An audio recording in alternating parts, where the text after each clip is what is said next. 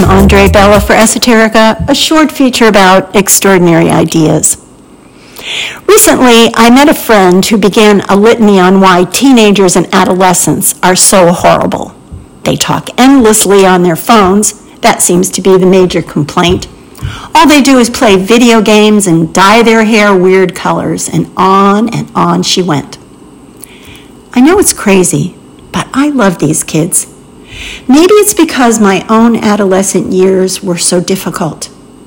Back then, being a well-behaved, good student only masked my passive-aggressive thoughts towards my parents, more specifically towards my mother. My angry thoughts smoldered under a calm exterior. My parents were getting a divorce, and my older siblings had had the audacity to go off to college, leaving me holding the familial fort alone. I won't go into the gory details, but let's just say that like most adolescents, I saw everything in black and white, and blame was my favorite game. But even the most quiet and shy 13-year-old can be pushed too far, which in my case involved planning and executing a runaway plan with some cousins I'd only known for a week. They became ready accomplices because they felt sorry for me.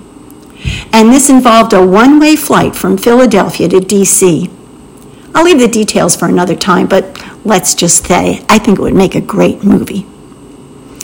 All this familial dysfunction resulted in decades-long guilt trips on myself for being such an angry, disobedient adolescent who I had to admit had hurt a lot of people. Hadn't I been brought up to be a calm, quiet female who always obeyed her parents? But I had clearly colored outside the lines. Years later, a therapist took care of my many years of self-flagellation when she told me how courageous she thought I was at such a young age to stand up to my parents and do what I had to do to survive, even running away. As she put it, in these situations, someone has to take charge, and you did what needed to be done. Wow, I'd never thought about it that way. Now I saw myself as a courageous female, not cowering in the corner under stress, but taking risks and being the adult in the room.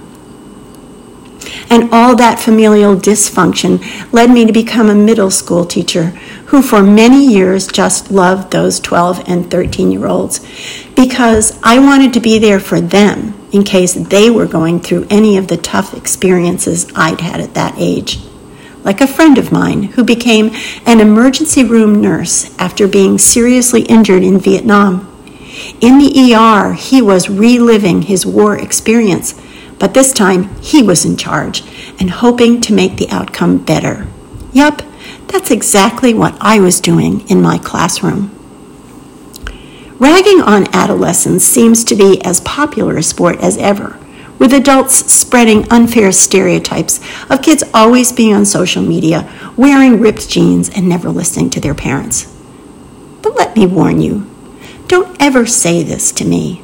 It makes me see red. Just like all the rest of us, they're doing the best they can to survive in a very challenging world.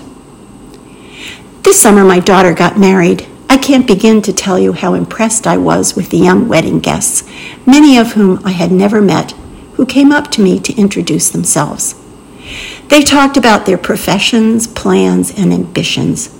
Seems to me that our future is in very good hands with them in charge. And can you believe it? Every one of them was at one time a 13-year-old with a phone. So next time you hear yourself dumping on a young person, just know that I'll be there tapping on your shoulder with a smile on my face, reminding you that we were all there at one time. We didn't turn out so bad, now did we? For Esoterica, I'm Andre Bella. Thanks for listening.